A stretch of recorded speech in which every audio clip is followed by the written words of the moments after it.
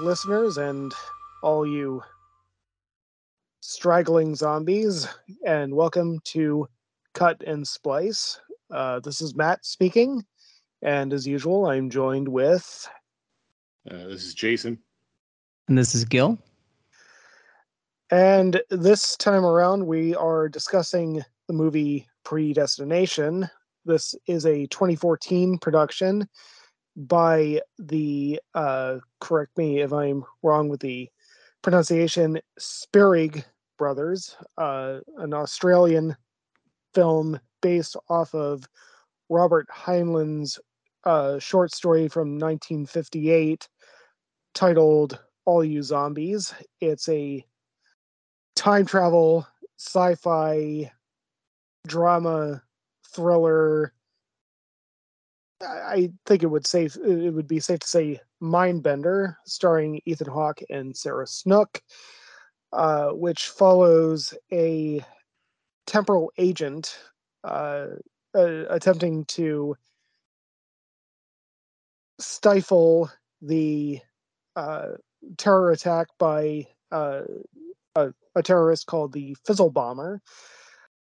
But the amazing thing is that, at least for me, is that it's kind of a backdrop to the real story, which is a real exploration of a fundamentally a paradox, a time travel paradox, and kind of delves into some fundamental questions about free will and how much choice we actually have as human beings as we coast through life. So I thought that this would be an interesting discussion, and I'll just throw it out to the guys and see what they think. It's better than I thought it was going to be. It's kind of one of those things where, like, as I started watching it, I was really surprised that I had never heard of this movie before. And it was it was good. It's a very complex story, and I think it was really well written. And without giving away anything, I mean, Matt already said it's like a time travel type of movie. I'll just say that when I started watching it, I started seeing the pieces coming together, and there were numerous times in the story where I was very happily surprised, because I would see where the story was going, and I'd see the pieces they were lining up, and I'd be like, "Oh, I know what's going to happen." And it's not even that I was wrong or upset that I knew what was going to happen. It was like when you're watching such a good movie and you're like, I know what's going to happen, and I don't care because it's so good that I'm just enjoying what I'm seeing, kind of thing. But then I come to find out that what I knew was going to happen was only like 20% of what was going to happen. And then I was like, wow. So that might be really complicated that's how I felt about it. Yeah, I think my reaction as I was watching it was definitely mixed, more mixed than in the end, but still mixed in the end. And maybe that will be more for the second part with spoilers. But yeah, as I was watching it, the main thing that I'm thinking as far as recommending and reviewing it, it's got a bit of a pacing issue. It's got a bit of a two-part type of thing, where the first part of the movie is all a story essentially that's being told, and there's not much time travel in the first half, and you're saying, wait, this is a science fiction movie, because it's like we're 45 minutes in and there's like nothing happening.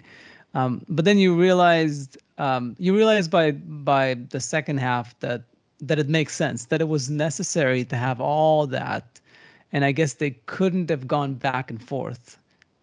I guess a different filmmaker could have like intercut the past with the present, or the moving back and forth in time. But I guess that setup was really necessary to know deeply the character, the character that's telling the story in the movie.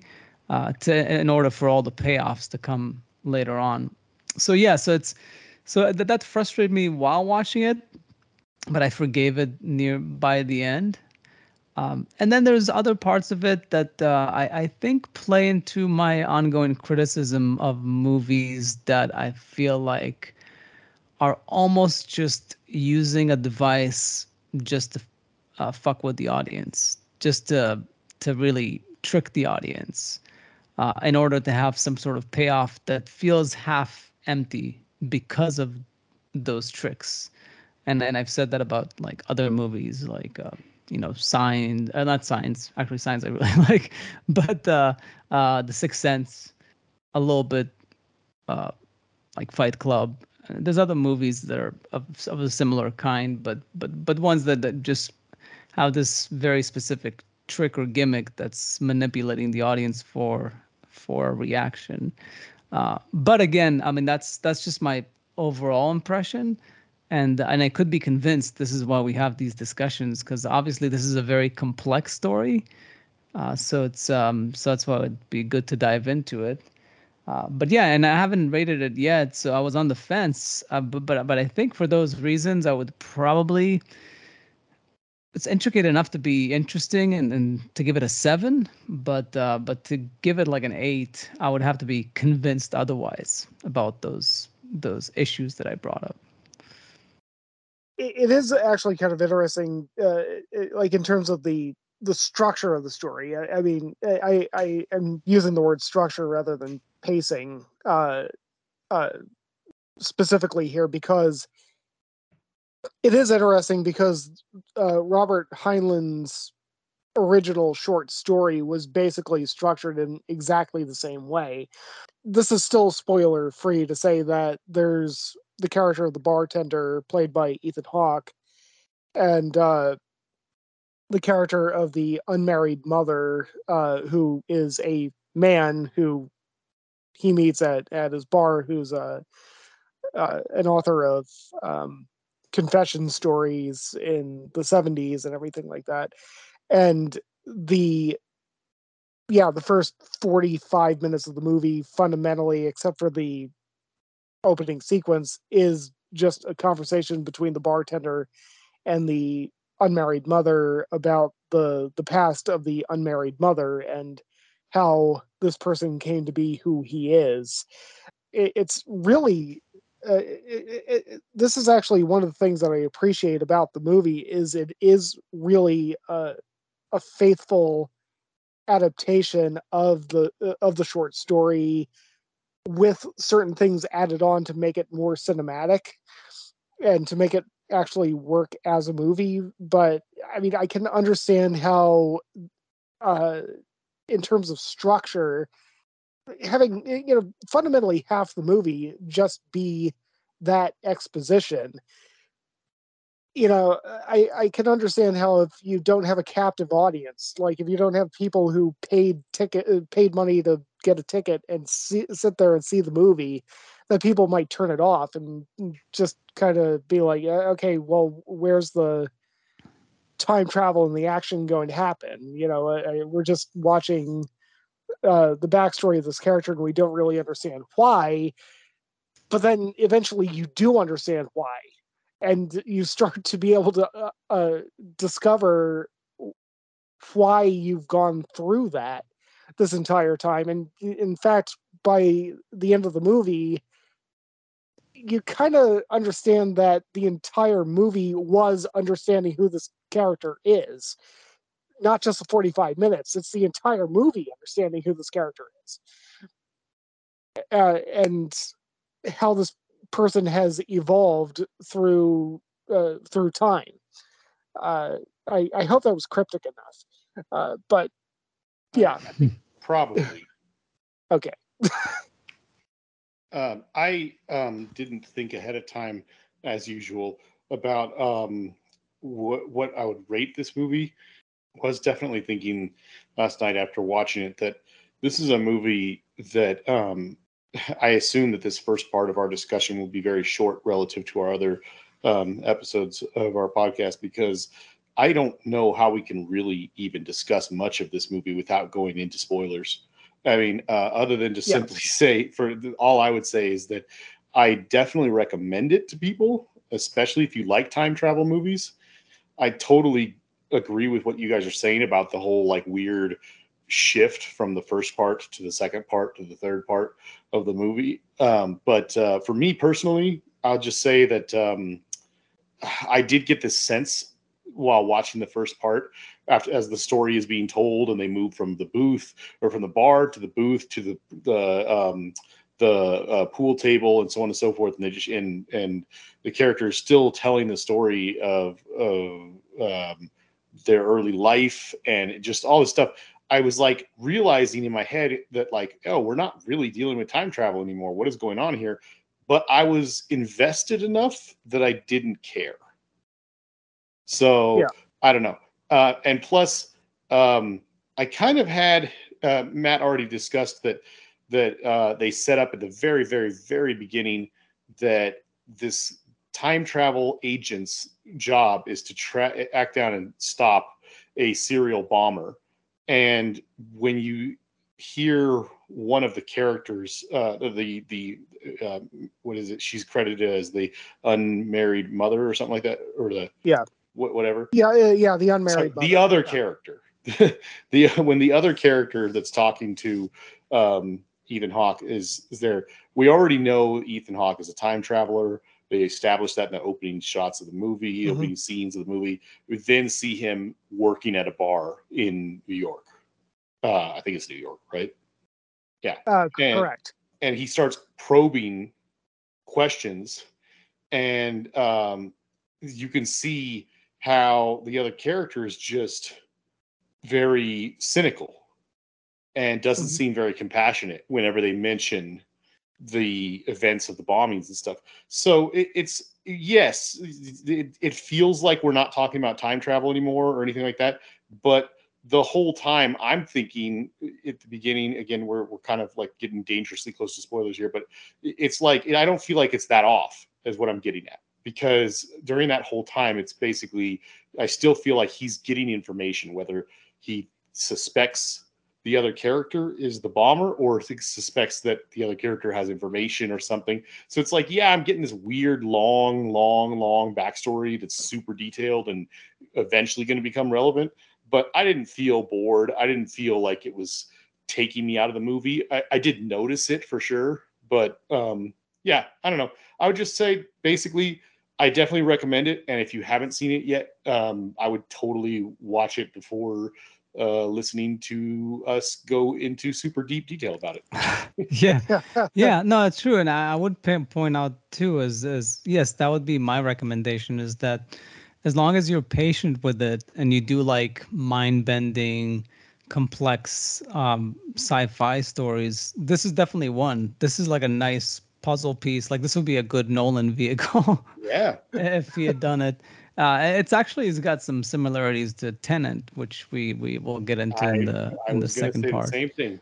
Yeah, I wonder if he knew about the short story or saw the movie as he was working on the script for Tenet. But yes, I think it's one of those things where you do need to be patient with it. It's not going to be nonstop action. It's not that movie. It's not Tenet. It's not Tenet. Yeah, exactly. But then it succeeds in some ways better, I guess, especially for you two. We will get into that. Yeah. Yeah. I mean, it was made for $5 million. So I mean, no, it's for sure. Definitely not. Yeah, but I mean, I didn't even mean that in a bad way. And I wouldn't even compare those two movies because they are very different movies. But yes, no, I do think if you're into heavy sci-fi and all that, then it's worth watching. If you're looking for mostly action, then maybe watch something else. Watch Tenet. Yeah. So what's your rating, Jason? Oh, okay. So I don't know if this lines up with other movies we've talked about in the past on here or anything like that, but I did.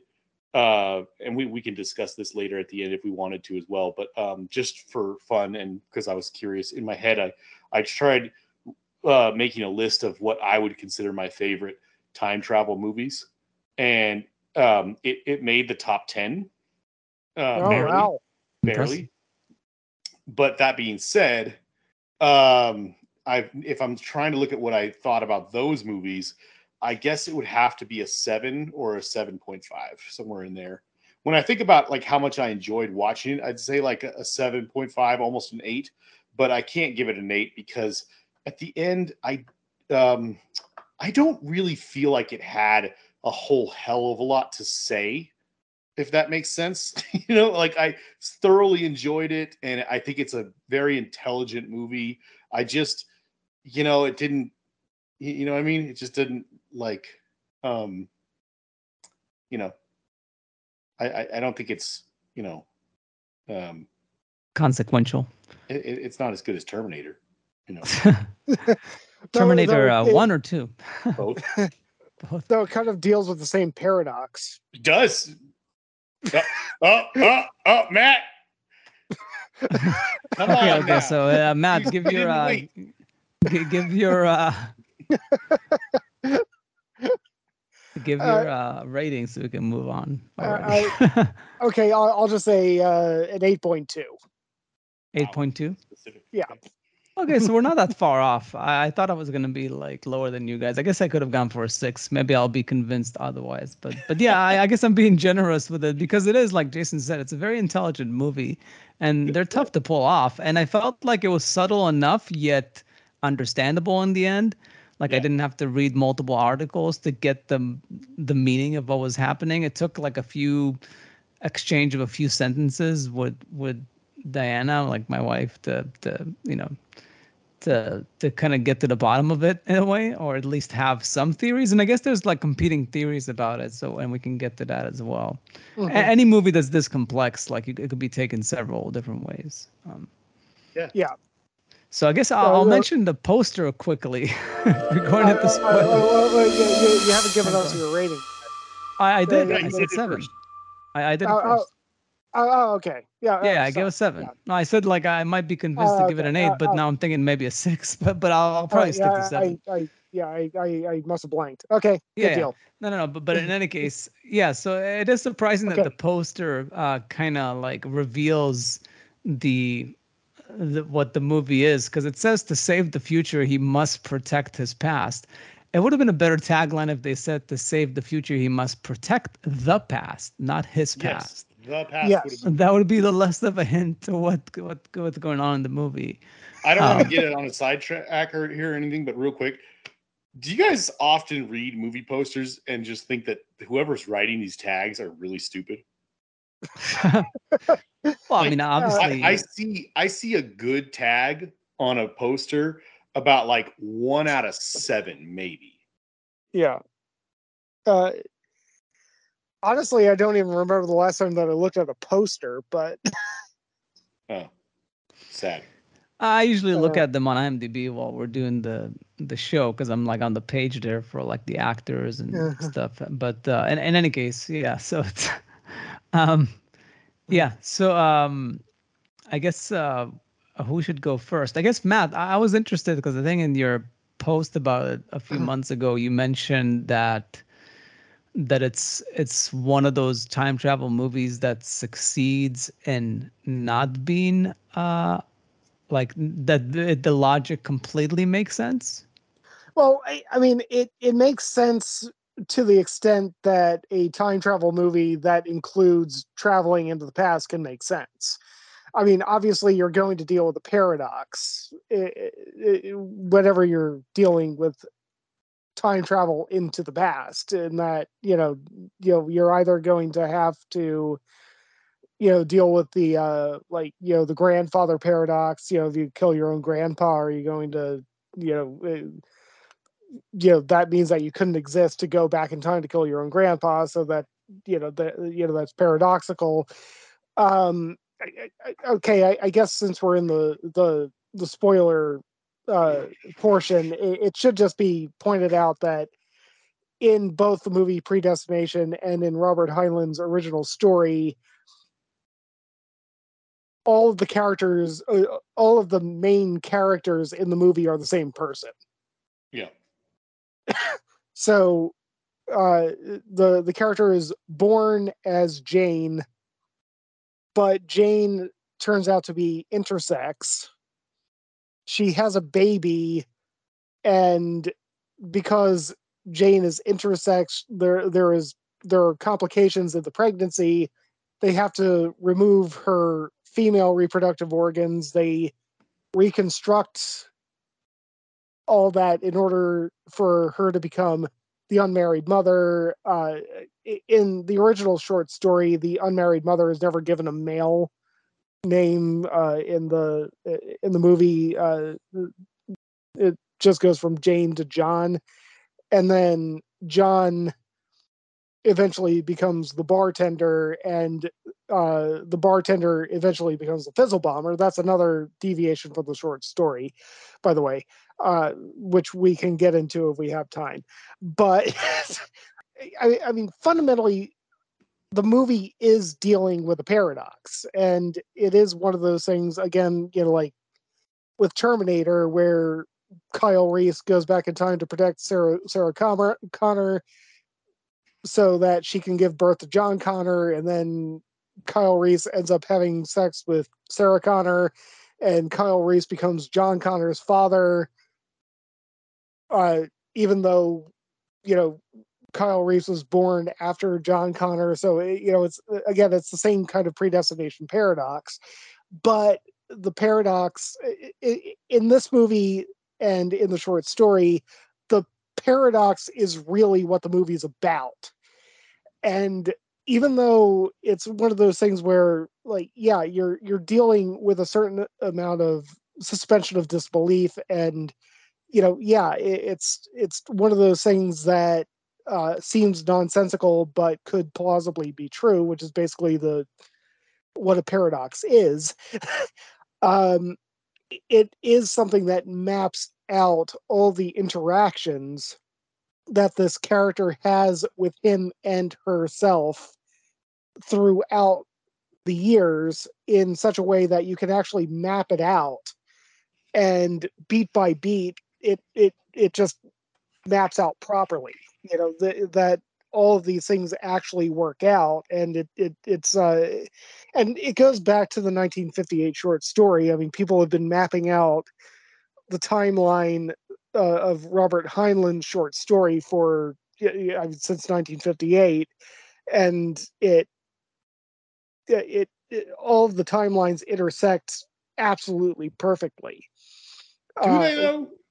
Yeah, do they? I mean, well, also, I'm not saying that I doubt the amount of research that you've done on this, or how many times you've seen it, or your understanding of it, or anything. I guess all I'll say is, like, I believe you. Just as I'm watching it, I thought it was a lot more messy than Terminator. Like, I get Terminator. Oh, Terminator is simpler, which makes it easier, because right. the fact that there's no relations between John Connor and Reese, what's his name? Kyle Reese. Kyle Reese.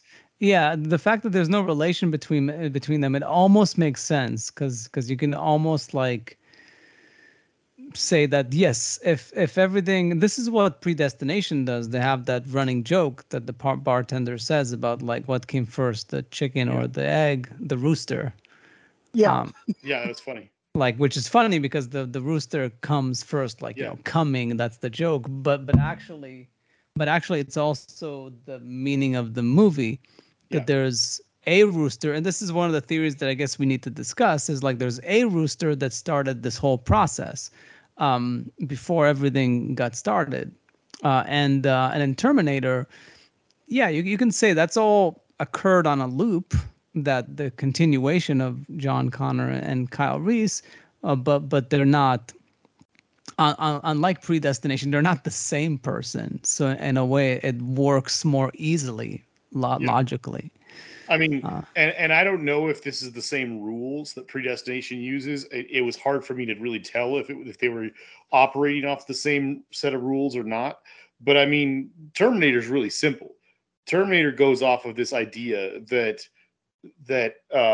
every time somebody time travels, it kind of, like, creates, like, a new sort of thing in a way. You just have to believe that at one point in time, before time travel happened, that, the machines take over, and Sarah Connor just happens to survive the big battles and whatever, and has a child. That child happens to grow up and become a leader that was just barely good enough to succeed at what he does. And then the machines, send somebody back and, send the machine back to do what it does in the story. And, Kyle Reese was just one of the best guys that John Connor had, and sends him back, and so on and so forth, to stop what happens. But then, the whole thing plays out again. Kyle Reese becomes the father of John Connor, and that's rewriting history. And he's now probably conceivably a better version of John. He's probably more prepared for the future, because now Sarah spends time grooming him to become what he becomes, and so on and so forth. So you think about it as like parallel loops next to each other, like a spiral, like a corkscrew, instead of like, a line kind of thing. And it makes more sense. It's pretty simple. There's this thing starts getting really complicated. Yeah, I mean, because the one thing you forgot when you broke down the whole order of things, Matt, is that the fact that it's a loop, that Right. the baby she gives birth is kidnapped and is dropped off in the past, Right. and that's Jane again. So she's not only the. Well, I'm not assuming Matt forgot that. I just don't. No, not that he forgot, but he didn't mention it in his breakdown, which which I'm sure people know because they saw the movie if they're listening to this now. But but that was one of the clearest things about it. If not, shame. but in any case, so that's one of the main things that we have to discuss. Yeah, that was the part where I was like, wow. Okay, I'll just say this: the part that Gil just described, when that happens, let's just say, let's go. If you remember 15 minutes ago, I was just describing my experience of watching this and seeing the pieces fall all together. They even described that guy, the boss, as someone who sets up a bunch of dominoes. Kind of Robertson. Yeah. Thank you. Yeah. So, like, in my head, I'm already trying to put this together as I'm watching it. And there's the moment that he's staring through the glass. We don't know that he's staring at the babies yet, but we find out that he's staring at the babies. Mm-hmm. And then the guy comes forward and have a conversation with him. Now, at this point, we already know how crazy this movie's getting, because we know that there's a character that has gone back in time and had a relationship with herself. It's very complicated. We're talking about it's the ultimate case of self-love. It's I mean, without masturbation. We're literally talking about hermaphrodite time travel at this point, and therefore asexual reproduction and stuff. But that's the craziest part, is that so in that scene, I'm putting this together, and I'm like, oh my gosh, this is getting crazy, and this is really good, and my brain is eating it all up. He has this really good conversation with that guy, and the guy says to him, you have to do this. He says, you're the only one who can do it. You are like, I don't know. He says something to him very important. He basically, you are the only, you're something along the lines of, you are the only person given to the world through a paradox with no no ancestry and no connection to the past or the future. So when he said that to him, I thought, oh my gosh, this is it. This is like the big moment right here. And my brain started going like, that's it. This whole movie, they've introduced this many characters. This many of those characters is the same person. And I was like, this is getting nuts. And I said, that's why he's relevant. That's why he's relevant. I'm like, he's going to be the baby. And I was like, that's nuts. Oh my gosh. And then he walks in, and I was right. It's the baby room. He picks up the baby, and I'm like, oh my gosh. And then the next scene happens. And I was like, mind blown. I was like, what the hell? So it's like, in a way, because if you think about it, if they had only gone that far, say they had only had the balls to go that far, right? like, so we already have a hermaphrodite traveling through time, having a relationship with him herself, and conceiving asexually of a child. And then like there's the whole thing of this time traveling agent who's being told he's like the world's only hope because he's a paradox, his existence is a paradox, and therefore, that would already be enough, right? Wouldn't it? I mean, that would be enough to make him a paradox. The fact that his parents are the same person.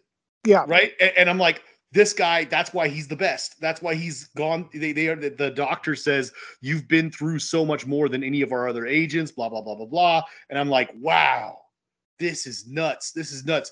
5 seconds later, I did not know how. I was totally right, but for the wrong reasons. I can see that being a shock. Yeah, I was like, damn. But anyway, yeah. Yeah, so that, I mean, that's the question. So as far as like, especially like, I mean, both of you, but Matt, even more specifically, is the Rooster Robertson? Like, did they basically? Yeah, because like basically, as the idea is that this agency that invented time travel, did they created a loop. They manufactured a person somehow out of time. I don't know if they did it like in a lab or however they got it done, or they found an orphan to initiate the process, but it had to be a very specific orphan. It had to be one that can be both a man and a woman, intersex. Like I'm assuming they might have manufactured, or like it seems like they were like testing a lot of girls. So I wonder if there was something of like they're looking through a lot of babies to find the right one that could be put into a loop that perpetually creates its own and destroys its own life, just as an experiment, because they're experimenting with time travel. And the best way to experiment with it is without affecting the world outside of the loop. And you do it by having a person that has no family, no connections, a loner, blah, blah, blah. Is that sort of like what the concept is? And then, of course, it goes off the rails once he becomes a bomber, and then he does influence the outside world, and they try to correct it by using it against itself. Let's not get too deep into it, Matt. Yeah, but that's like when it backfires. Help us understand the first part. Help us understand. Is what Gil just said, and that's also what I was kind of suspecting, because the way they talk about the rooster. Is that about what you think as well too, or I don't know? I think that's the most plausible explanation, is that Robertson is kind of behind all of it. And there's like a little tidbit in the movie. I don't remember if it's in the short story, but that there are 11 temporal agents, and obviously the bartender and the unmarried mother are at least 2 of them. 2 of the 11 for sure. Yeah.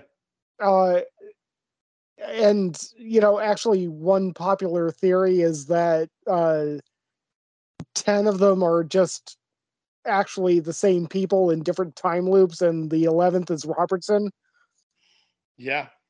But I do think that it makes sense that Robertson is the rooster in the story. And okay, this is also kind of an interesting thing, because they have that photo of when the Fizzle Bomber pulled off exactly what he was trying to do, where he killed 11,000 New Yorkers in one bombing.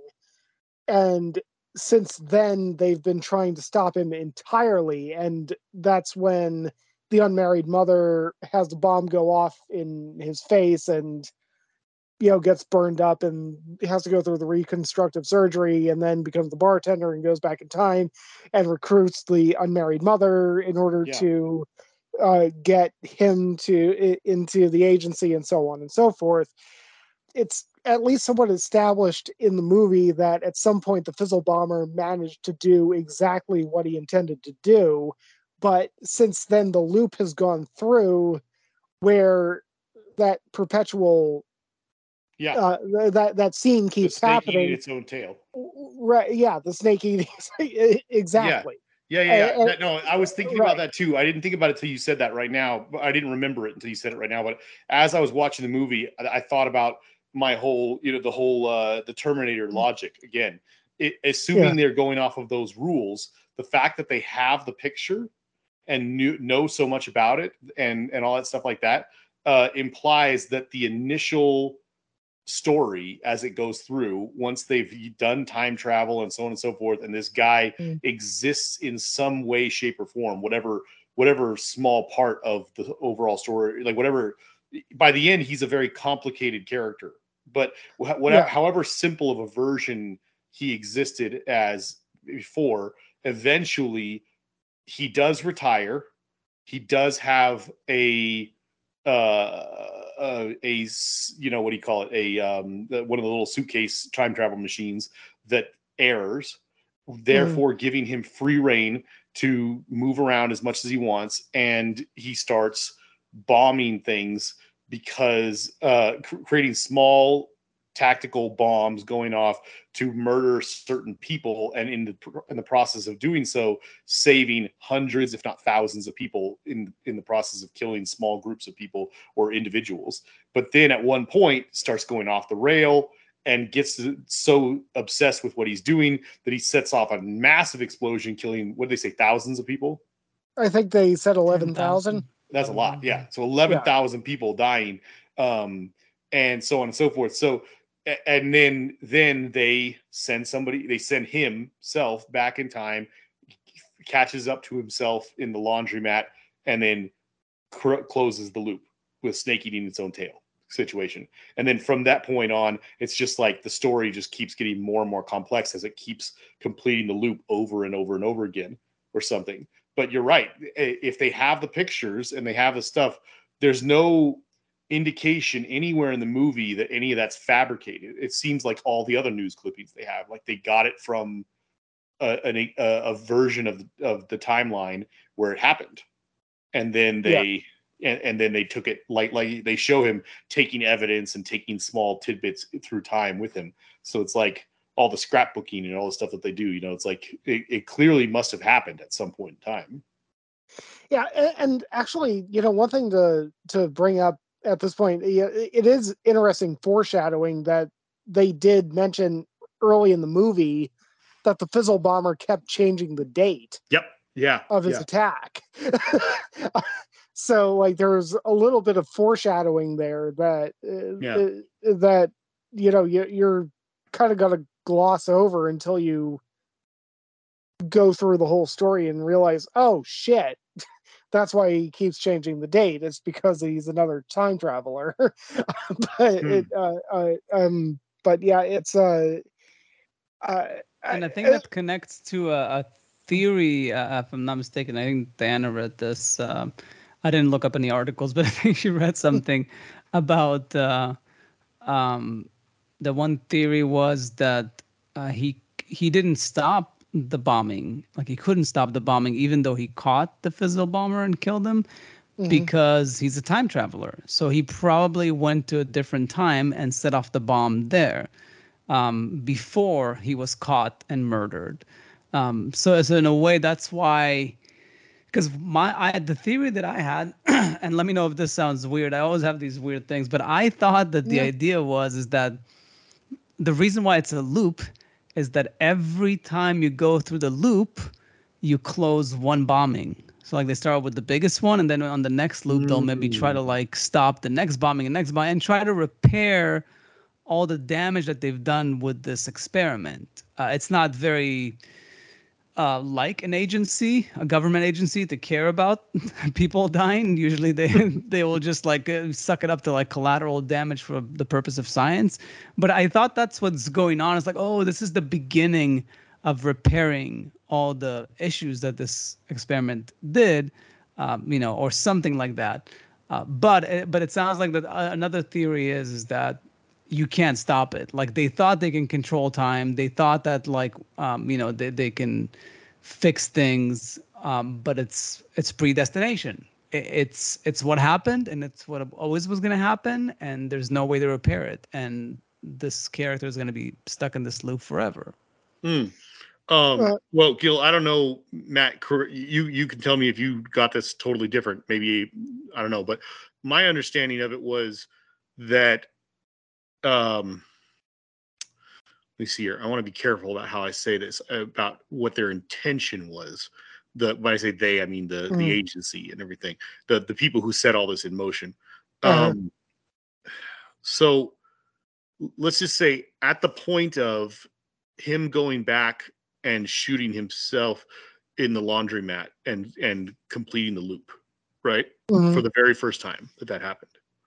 My understanding is that okay, so do you remember the scene where he's talking earlier on the movie? Ethan Hawke is kind of getting ready to go back in time, and Uh-huh. the guy is talking to him, Noah Taylor. He Yeah, yeah, he's talking Robertson. to him. Yeah. Yeah, Robertson's talking to him, and he says something along the lines of like, it's like Ethan Hawke says something like, "We got to stop this guy. He's like the worst," or something, and he says something to him along the lines of like, It's almost like he's almost not careful enough the way he says it. He kind of says something like, "Hey, look, this guy, this Fizzle Bomber. I mean, look, yeah, he's done horrible things, but honestly, chasing him down has led to us." Accomplishing so almost like he says motivated us to do some of the greatest stuff we've ever done or something like that. He says Yeah. some sort of line like that. And I think what they're talking about there is that by the end of the movie, when the laundromat scene happens and he closes the loop, at least the first time we see it being closed, but it's Mhm. probably been done many times. It seems to me that they want, or that after the big giant bombing happened for the very first time, and it 11,000 people died or something like that, they initiated this whole thing where the guy goes back and creates a loop and kills himself and closes the loop kind of thing. So they want to stop that horrific thing from happening, but that's when it's a younger version of himself killing the older version of himself.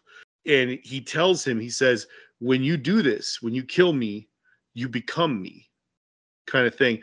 And he showed him a scrapbook of all the bombings he's done up to that point. And Yeah. what he says to him is, he says, no. He's like, I'm not a monster. Look. And he says, this bombing, this little small bombing here, and then this one, and this one, and this one. Mhm. He's not talking about how many people died in the bomb. He's saying 300 for this one. And he's saying like 12 people for this one, and so on and so forth, 25 for this one. He's talking about how because he set off that bomb, the small one, he says, I I killed a person who was going to go on and do something terrible. He says, I saved that many people. Then he turns the page and he says, oh, remember this one? And he says, I blew up that thing. And he says some number. He's talking about how after he retired and the thing aired and gave him the ability to move around through time with freedom and such, he then spent the rest of his life trying to right some terrible wrongs by changing the past.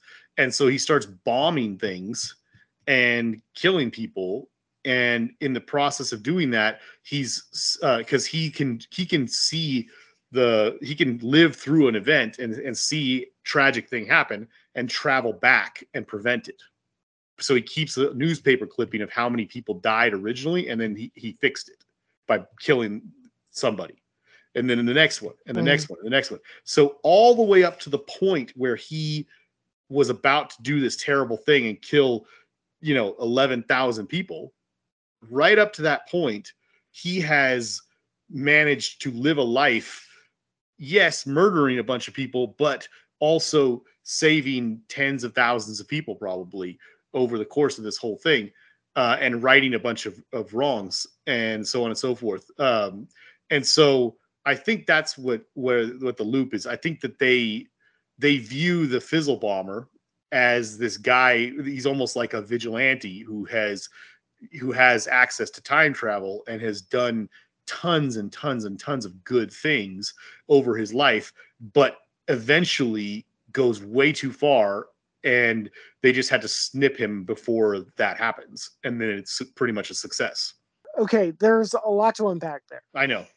I expected that was going to be like a 1 minute explanation, and it just kind of went on, and I was like, God, this movie's complex. Okay. I actually think that there's a more solid argument that it was intentional that his kit did not decommission. Oh, sure. Yeah. Right. Because if he doesn't become the fizzle bomber, then the loop is cut and he has no reason to go back in time to recruit himself in order to, go back in time and have sex with himself and have a baby of himself and go back and, steal himself. Right. Yeah. There's no reason for the loop to continue if he doesn't become the fizzle bomber. And I think that's what the fizzle bomber at the end was saying. It's just like, if you shoot me, you become me, or you can try to love me again, and so on and so forth. But now, one interesting thing though is that last portion of the movie is not in the original short story. Yeah. At all. The fizzle bomber is mentioned in the short story, but in the short story, the fizzle bomber was already, something that, okay, that happened, and then we went back in time and we stopped him. Oh, in the short story, they just stop him? Yeah. Like it's that clear?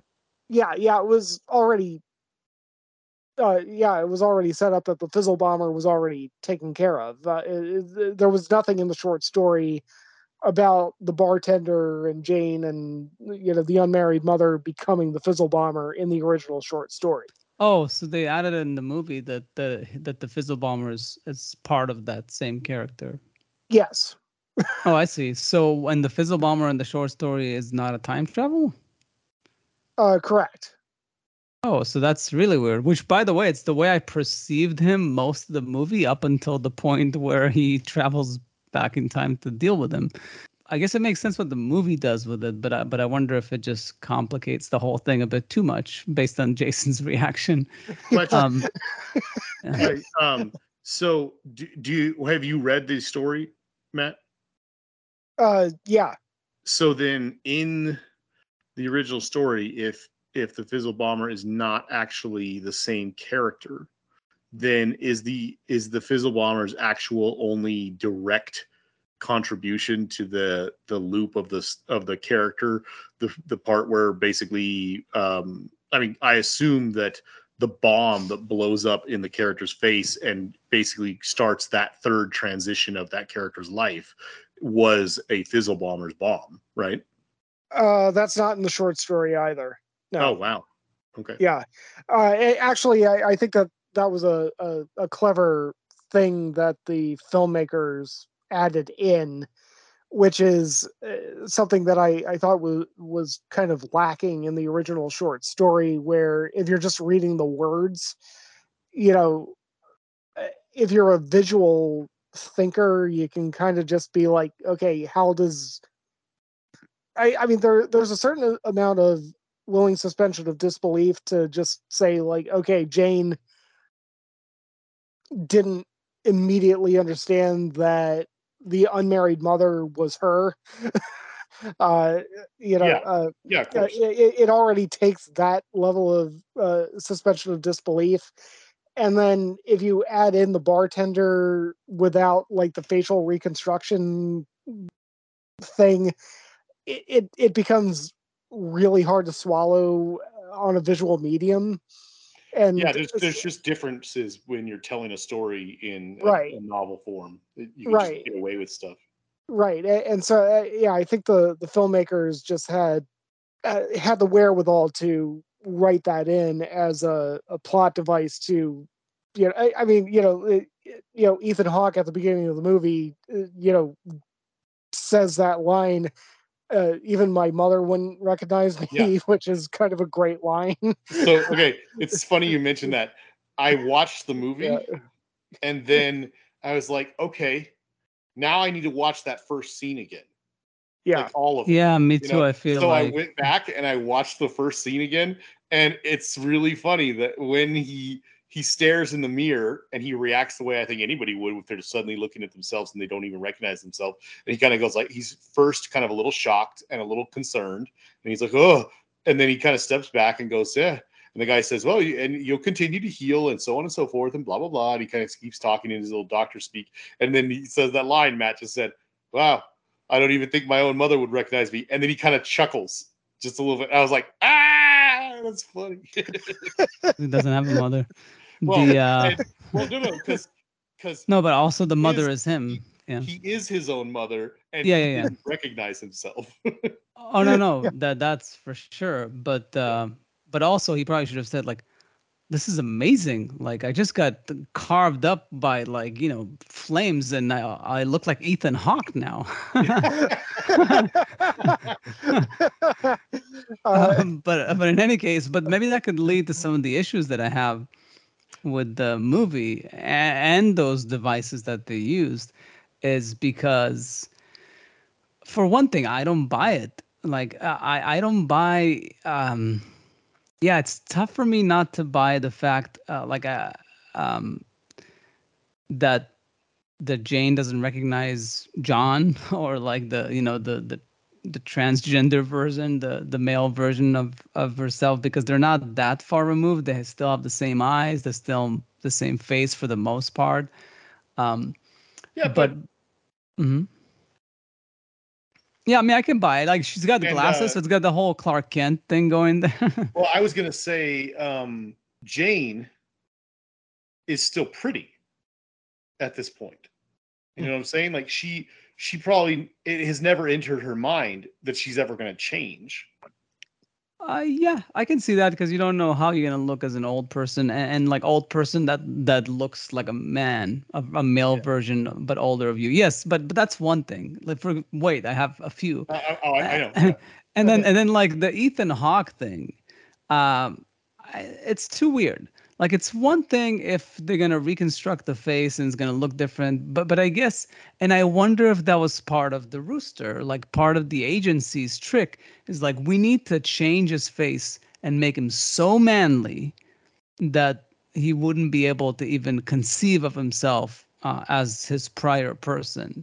Like, maybe that's the way I can only explain it, because they've shifted his look too drastically with the reconstruction. And then on top of that, I mean, the voice too. I mean, the voice is very different. Like, now he's a manly voice. Like, he talks about the struggle of like when working on his voice and stuff, and then Ethan Hawke is like a man, you know. So that's like a bit of a stretch as a story device, I feel like. But it's one of the many ways they had to use to trick the audience, like Matt said, because like, if it's not on a page, if it's on the screen, it would be very obvious too early on what's going on with these characters. And then I had like one last thing that really bothered me, and I can't remember it now. But I guess I'll if it's important enough, I'll remember it. But it's mainly those two big things that really bothered me about, and I didn't buy. And was the biggest gimmick in this I can movie. mention a couple of mine. Maybe maybe one of yours will be mine. Yeah. One thing, just to throw it out there, I had an issue with the voice thing until I went back and rewatched that first scene again, when he's staring at the mirror, the Japanese doctor or whatever. Yeah, there goes my singing career. Yeah, he says to him, your vocal cords have been irreparably damaged. Your face might heal, but you'll never sound the same way you did before. And then he goes, there goes, in his still unhealed yet his gravelly voice, he goes, there goes my singing career, or something like that. Yeah, that's true, exactly. And this leads to, you reminded me just with that. Good. Go ahead. So the other one is, and this is where even the one you just said, but the vocal cords, that gets into like Sixth Sense territory for me. But where really like, where the kicker really is like, oh yeah, and time travel, gives you dementia and memory loss. So that's why you can't remember yourself or what you've done before, or that's why you have to make notes, like the guy from Memento, like make these recordings and stuff. They did say that. I was a little confused why he says he's making notes for himself and then it says like, what does it say, 7 years later or something like that, and he's still making the same notes, and I'm like, but it's not like he's later. It makes sense when he's making the notes that he's going to give to Jane, or to the unmarried, whatever, that unmarried mother. It makes sense because that character is a brand new recruit that he just spent all this time listening to the story and so on and so forth, and then said, I can put you in front of the person that did this to you, blah blah blah blah blah blah blah blah, all that stuff, right? And so that makes perfect sense that he's leaving all these notes for a new recruit. But they did say that, and I totally missed that until you said it right now, that he's making the notes for himself as well because of the memory loss, dementia stuff. That is a little convenient. Yeah, no, that's the crucial point of the movie. That's why it works, because it seems like he's not supposed to know. No, it's I guess sometimes he doesn't. Sometimes this is another issue with the movie, is like sometimes he does know what he's doing and sometimes he doesn't. Like I think there's a reason they say he's got memory loss, because otherwise he would know that Jane is him. And also, not to mention, he does know that. Well, the bartender does know that Jane is him. I'm not sure if he does. That's the thing. I'm not. That's because they say that he has dementia, like from time traveling. He can't remember his past. No. That's why when the bartender, actually retrieved the unmarried mother in that scene toward the end of the movie, he said, and this is also straight from the short story, now you know who she is, and you have a glimpse into who you are, and now maybe you're ready to see who I am. Yeah, I think the bartender knows. Yeah, the bartender knew from the very beginning that Jane was going to end up being him. I was going to say, because when she finishes the story and basically says, "Can I get the bottle now?" The Dewar's bottle. The old underwear. No, the old underwear is what they were drinking. The prize bourbon or whiskey or scotch, whatever it was he grabbed, was like Dewar's or something. Anyway, it doesn't matter. Point is, he put the bottle there, and she's kind of like, "Can I take it now?" Because it was the best story you've ever heard. And he says like, "Yeah, it was pretty good." And then he drops a bomb. He says something that she did not reveal in the story. So he already knew the story. He was listening to her tell it, but and kind of like going along the journey with her so she could emotionally get to the point she needed to be at.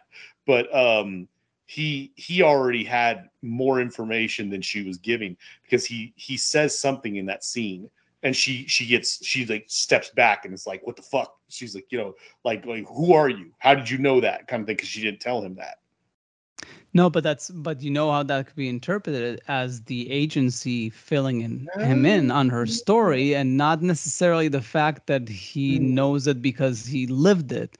Because why would they bring up the dementia thing if it wasn't like a device to say this is why he can't remember that she is him, and this is why like he's okay intervening with her life, not knowing that it's him. I think he realizes in the end. I think because in the end of the movie he shows the scar and everything, right? Yeah. So I think that there's moments that he remembers and there's moments he doesn't remember, and maybe it's on a tape somewhere or in a notebook, but he reads it like towards the end. Also, in the end, like, so what happens? He becomes a writer in the end. Like, does he write the stories that are going to inspire the unmarried mother to become a writer? Is that what's going on there? No. Okay. So again, a lot to unpack, and I feel like I'm in a weird position, being that I am the only one who's read the short story, right? No, I read it. I've just been lying this whole time. No, I'm just kidding. Go ahead. I was gonna read it, but I didn't have time appropriately for this movie. Okay. I mean, it's very abundantly clear in the short story that the bartender knows from the beginning that the unmarried mother is him. I see. And that he's not from the beginning. I'm assuming if it was a twist later on, but yeah. Well, yeah. I mean, it's a twist in the story, but it's very clear in the story that also, by the way, the short story doesn't have any of that stuff about like dementia or psychosis in terms of time travel. So the short story is very, very clear that the bartender is traveling back into the past in order to recruit his past self as a temporal agent in order to keep the loop going that will eventually lead to that'll keep the loop going. Fucking time paradox shit. You know, so I don't think that the filmmakers intended at any point to deviate from the idea that the bartender knew that he was recruiting himself during that sequence with the unmarried mother, and the bartender already knew the story, already knew all of it because he had already lived it. In fact, the bartender knew exactly how the unmarried mother was going to respond to everything, being that he was already the unmarried mother at one point in his life. So he had already lived that scene. Oh yeah, yeah. I mean, and actually, to your point, like when they're on a date, and the John, like the male version, like kind of tells Jane things that she wants to hear, even though they upset her. But like because he knows what he or she at the time would have liked to hear. Yeah. So there's definitely some play there of like knowing yourself. But then there's the whole thing of the fact, and again, this goes back to what I think the meaning of the movie is that the fact that John finds out that he's the guy who impregnates Jane, yet he doesn't decide to stay. Like he goes as he was supposed to. Kind of shows the whole, like, I guess what you were saying about the no free will thing. Although one point Dana mentioned is like, why would he say, if he knows that he's gonna go and not come back, why does he say like I'll be right back? I mean, the only what? No, I mean the only explanation is because he really thought he was gonna change time, like he was gonna change the future, but he fails to do so because he realizes that he can't.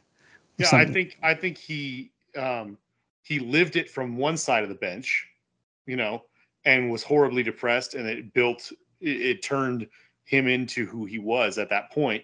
And now he's living it from the other side, and he's totally in love, and he's, in love with the person sitting next to him. And then he sees that he's in that crucial moment now, and he realizes, okay, well, I'm a time traveler, and this person, is here, and I have a responsibility to go at least talk to them and whatever. There is no way in hell that I'm going along with this, though. I'm not going along with the story. I'm going to change things. I'm going to come back, and I'm going to be faithful, and I'm going to live out the rest of my life right here and now with this person.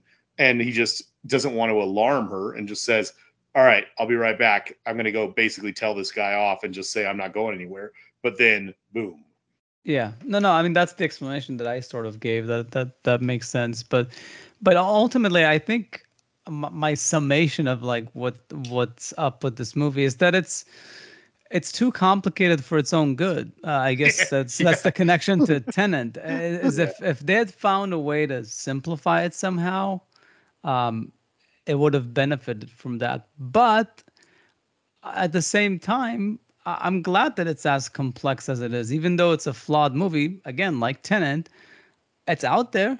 It's there to be digested, and it's probably worth a second viewing. And you'll notice all those details that like come earlier in the story and everything. It's really well thought through, even though there are some flaws to the logic. But it's enjoyable. I guess that's what storytelling is about. So yeah, in the spirit of me liking Tenet, I guess I like this movie. Just I don't know what did I rank Tenet? I think I give it a 7 too. I don't remember. Anyways, I was going to say the other, aside from the stuff we just talked about, the one thing. Well, I guess there were two issues I had with it, other than what you just said. I do agree it's a little complex and stuff, but for its own good. It's funny that this came up now because you guys just shared that picture, that graph that's been shared around the internet for a while now of the futuristic movie timeline and everything. It's not to get too deep into that or anything, but there's two issues. One is not setting your movie too far in, or far enough into the future that it that when that time, years go by, and if your movie was successful and people keep watching it, they laugh at you because you're like, you thought we were going to be at this point into the year 2000. You're ridiculous. Like that's kind of stuff happens all the time. That's how Back to the Future Part 2 is now. Flying cars and holograms and all this stuff like that, and it's like 2015. Yeah. And that's just how that happens. But I fear that you can make the exact same mistakes in the other direction too. You can set your movie super far into the future to be safe from that, and then as time goes on, people will see the other problem. They'll see the technology you're using that's supposed to be, say, let's just pick a number, let's say 50 years from today, and go, well, we're already way past that. So it's a difficult thing. But the reason I'm bringing that up, aside from the fact that you guys were just talking about it, is I kind of had an issue when I'm watching this movie because they say time travel was invented in 1981. And they're only able to travel forward or backward. What was it, 43 years? I think they said 52. 52, whatever. 52 years from the 0 point, which is 1981 or something like that, right? Or just the year I was born. Yeah. Now, let's pretend that the year that Gil was born, some scientist out there discovered or stumbled upon time travel. I'm okay with that. Dr. Emmett Brown. Yes, Dr. Emmett Brown. No, but I'm okay with that. It's all right. Dr. Emmett Brown figured it out in 1985. That's okay. A few years later, that's okay. It's fine. I'm all right with that. But the air quotes future stuff, the stuff where he is, doesn't he say at one point, she asks, where's what's his name? Where's the boss guy? And Robertson. Where's Robertson? And he says, back in his office in 1985. And so let's just assume that even that's just like an arbitrary number or something like that. I don't know exactly what year it's supposed to be when when he gets the face damaged, grabs the box and goes back to his time. And then wakes up in the bed with the bandages on his face, and they've put him back together. I don't know what year that's supposed to be, but I think it's like mid 90s. Okay, that's what I thought too. I thought mid 90s, and I'm like, you know what? They gave people a lot of crap for the movie Face Off because you're like grafting facial skin onto somebody. That was not possible back then. In the 90s, we had barely been able to like graft your own flesh from like your thigh or something, or your calf onto your face. And it was really rudimentary. I mean, like, I think that was in the 2000s we were able to do that. Like, I'm telling you, I don't care what if this was even taking place now. That guy's face got that badly burned. 7 years later, he's not looking like Ethan Hawke. Yeah, no, definitely. That's a major issue. Some awesome plastic surgery right there. I mean, I wish you could get. I mean, I'd go burn my face right now. They should have fucked his kid face a bit up, like for the movie, for sure. I chalk it up. You want to know how I got these scars? That's really good. But in defense of the movie, I mean, I'm going to kind of chalk it up to like an alternate reality kind of science fiction. Like Never Let Me Go by Kazuo Ishiguro, where he's telling a story that takes place in the past and that goes into the present, but it's a story in which, like, okay, hypothetical universe, what if we invented cloning in the 1970s? Sure. Yeah. And we could clone humans, and what could this have been? I mean, obviously, it's based off of a short story that was written in 1958. Well, published. That's a long time ago. Yeah, published in 1958. As far as Robert Heinlein was concerned, all of this was taking place in the future. What were the dates that Robert Heinlein wrote? All the same that was in the movie. Wow. I mean, literally down to the unmarried mother being officially placed into the temporal agency exactly on my date of birth, August 13th, 1985. Wait. So just to be clear, hold on. So you're saying in the 50s, yeah. Robert Heinlein was writing a short story about us going into space for long periods of time, astronauts going into space for long periods of time, even though we had not even gotten anybody much more than like an orbit or anything, right? I mean, we didn't get to the moon till the late 60s, right? Yeah. So, I mean, that's pretty forward thinking. So he's talking about that happening, and then he's figuring that the time travel stuff would be about 30 years down the road in the 80s. Right.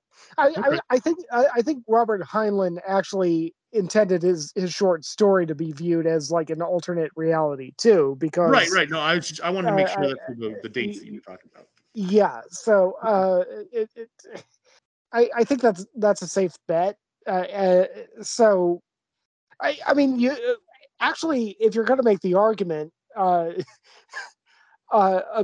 you know, like the medical technology and everything like that, I think that you can explain away Ethan Hawke looking like Ethan Hawke as the bartender in the alternate universe, alternate technology kind of science fiction, you know, playground that I think is pretty much present throughout the entire movie.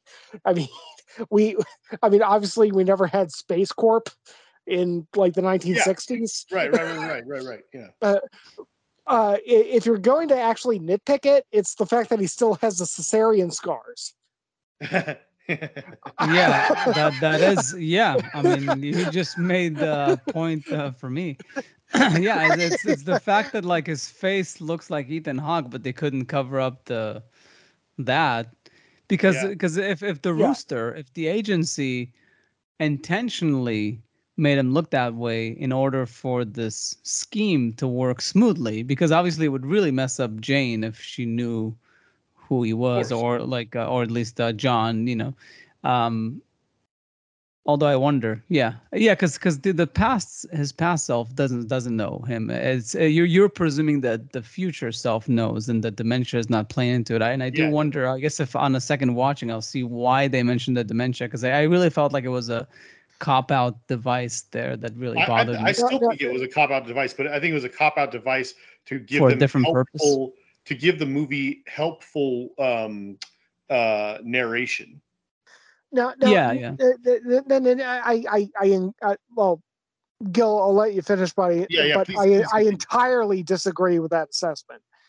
Okay, and again, unfortunately, and I guess I do need to see it again to understand, because while watching it, I felt like that bothered me, that they excused away the explanation of why he wouldn't know certain things is because he has dementia.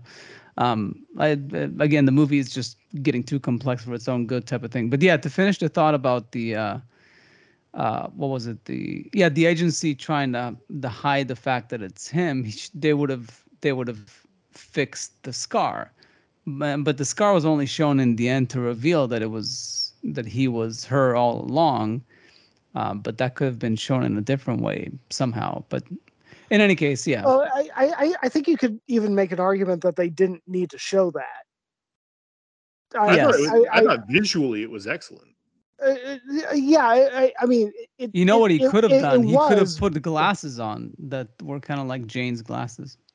I don't know, something like that, Oh instead well, of a I scar. mean, but I mean, there's that whole montage at the end that shows literally Jane from a child all the way to him. That and that shot of him with the cesarean scars was before that, and I Yeah, think that montage at the end, if you didn't figure it out already that they're all the same person, the montage does it. You don't actually need to see the the scars. scar. Yeah, Uh, exactly. It was a uh, bit too much. Yeah. so I mean, I do think that that's a flaw in the movie that we can, point to, that, maybe, like, if they could fix that massive scar that was running across his fucking forehead, like making him look like a zombie. uh, Yeah. Based on a story called All You Zombies. That they should be able to fix the cesarean scars and everything like that. But now I think that the whole thing about the psychosis and like the brain damage and all that stuff, I think that was put there not to uh, make it implied that the bartender doesn't know what's going on in the past. I think he's always fully aware of what's going on in the past. He just doesn't know what his future self is going to be until that laundromat scene, and until all those pieces are put together that Robertson gives to him. And I think that the psychosis portion of it was actually part of the plan. It was Robertson's plan. It was part of the whole predestination paradox that he is eventually going to kind of lose his mind, and he's going to become the Fizzle Bomber, and that is going to be the catalyst that keeps the loop going. Yeah, no, and I think I buy that for sure. So the dementia part comes more into play, I guess, later on as he gets older. Yeah, Like the fact that he says, "I'm not gonna become like you." Well, you're not gonna remember that you don't want to yeah. become like him. You're just gonna become him. Um, Yeah, that part of it that of the movie, and also just your analysis of that, um, I was thinking it while I was watching it, and really thinking about it now that you're discussing that. But it's interesting that I thought really reminded me a lot of there's a Marvel Comics character. One of the Avengers villains is named Kang the Conqueror, and he's actually just sort of been introduced now in the one of the shows. Mhm. But they'll probably have something with him pretty soon. But in the comics, he's a time traveling supervillain, and he's extremely powerful, and he just pops in and out of time all over the place because his whole life is about time travel. But aside from facing the Avengers numerous times, he is in the comics. He's always kind of or not always. Let's just say often um, running into problems with this other character called the Immortal, and the Immortal is this like almost disembodied head character that has lived for so long that he's very wise, and he's also kind of a weird controversial type character that, but you later find out that the Immortal is Kang the Conqueror thousands and thousands of years into the future, and he's just realized that his the things he's done in the past is not so good or something like that, so he's trying to stop some of the things he did. And Kang knows that the Immortal is him, but is constantly fighting against the idea of becoming that what he sees as a weaker version of himself, Hmm. which I always found very interesting. Yeah. But just to throw this out there, I don't know if you guys picked up on this at all, but I'm not going to say this as like something that lowers the movie or hurts the movie in any way. But I rolled my eyes at one scene because they did it in Bill and Ted. And if you're going to be a serious time travel movie, like one of the best time travel movies ever made, it's probably best to not do something that was a joke in Bill and Ted. You know? He's got his tape recorder, right?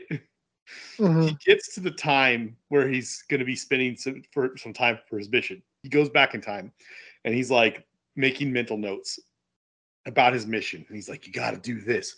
You got to do that. Now, remember, it's going to be real hard when you go do this because this is part of your task, blah, blah, blah, blah, blah, blah, blah, blah, blah, all sorts of stuff. Then he goes up to the window and looks outside and he goes, now, remember, it's fall in New York or whatever. It's winter or whatever the hell month he says, you know, and he goes, make sure you pack a hat and jacket and something like that. And it sounds like he's talking almost to the other character or something like that. But a moment later, he smirks as he opens up a closet and there's his jacket and hat and whatever. So they did the whole thing from Bill and Ted where they're at the end of the movie, they're like, they're having all these people trying to stop them, and they realize one of them is like, I need something, and then like 2 seconds later, it just appears in his pocket or something. They're like, how'd you do that? I just made a mental note that we have a time machine. Later on, when we're all done with all this, let's just make sure we go back to such and such and put this thing in my pocket or whatever. And they start abusing it. And there's like a person who's got like a gun or something at them, and is like, don't move. And he goes, oh, let's remember to put a trash can up there. And like a trash can falls on the guy's head or something. It's like, I was like rolling my eyes, like, come on, you're just gonna have the jacket appear in the closet. Give me a break. Well, at least they didn't do it as much as Bill and Ted. No, I know. But that was a comedy. So yeah. Also, there's a huge paradox there at Bill and Ted because, like, what if they don't get to go to the future where they can put the stuff there? Something tells me that the writers of Bill and Ted didn't go that far. Didn't worry that much about the nuance.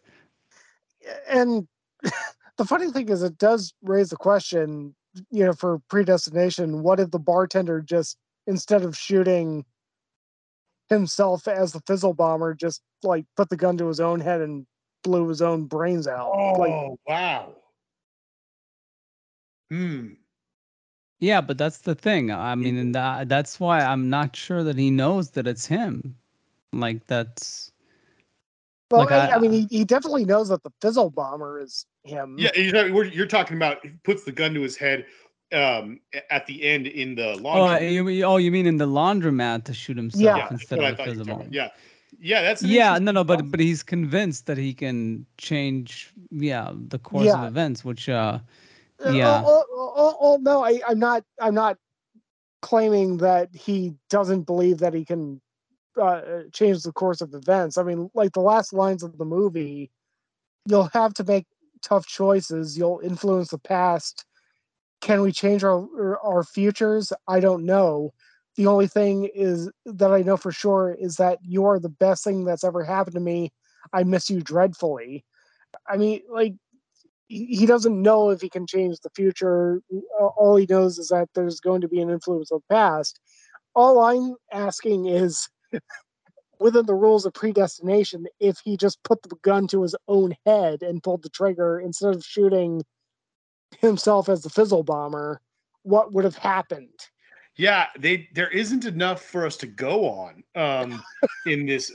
Unlike Looper, which explicitly shows what happens when you do something to somebody, to the past version.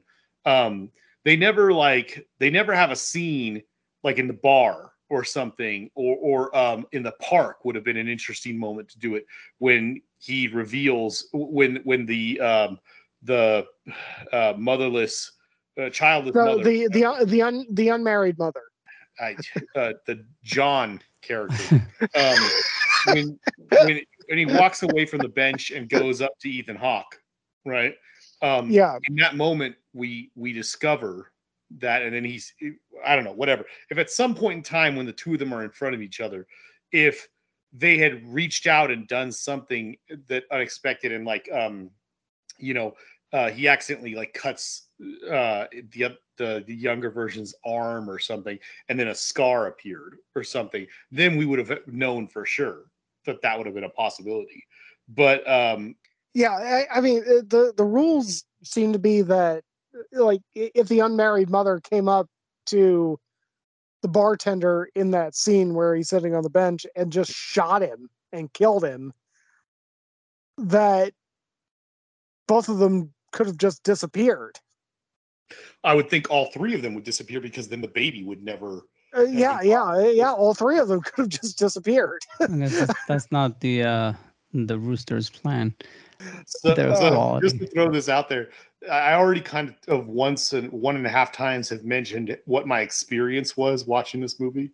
But about, let's see, it would have been probably just as soon as the bar section is done and he's recruiting her, they jump for the first time, and he starts handing her clothing to blend in, and a revolver and a few other things, and says, all right, I'm going to put you in front of the person who ruined your life, and you got to be ready. You got to be ready. And he starts kind of psyching her up and all this stuff like that, right? At that point in the story, I was like, wow, this movie is crazy, because it went from this long, detailed backstory, and now we are finally kicking into gear with some time travel stuff. And at this point in time, I'm like, this is like the indie movie version of Time Cop, and I can already tell you it's going to be so much better.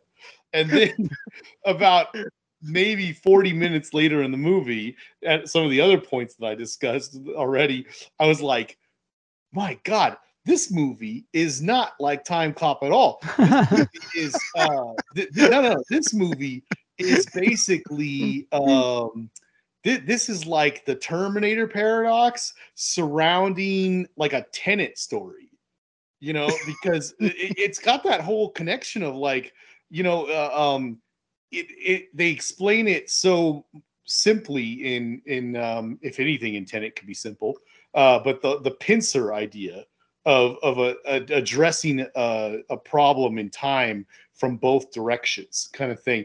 But that's kind of what the Rooster is doing, right? I mean, he keeps sending this guy back at different points and creating these weird loops, and then all the manipulation and all this stuff like that in a weird sort of way. By the time the scene happens where he's sitting on the park bench and explains to the John version of himself, this is what's going on. And however Matt very eloquently, quoted it, you understand her, and now you kind of maybe understand yourself, and maybe you're ready to understand me, or whatever the hell it was at that point. And then following very closely behind that scene is the point where he's staring through the window at the baby and everything. I'm like, they're just like attacking this problem from all angles. It's crazy.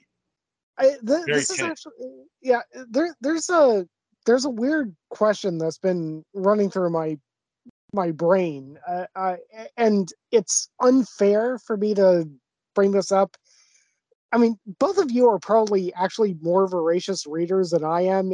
It just happens to be that I read the short story before watching the movie. I mean, I'm just gonna throw this out to you. Like, do you think at any point that you would have preferred it if you had read the short story before watching the movie? Or I mean, just from what I've said, I mean, like, do you have any inkling of, oh, that might have been, I don't know, one way or the other. No, I mean, I Yeah, personally think, if anything, it's always the reverse is better. Like, I think I prefer to first watch the movie and then go to the like the reading material if I do, because yeah.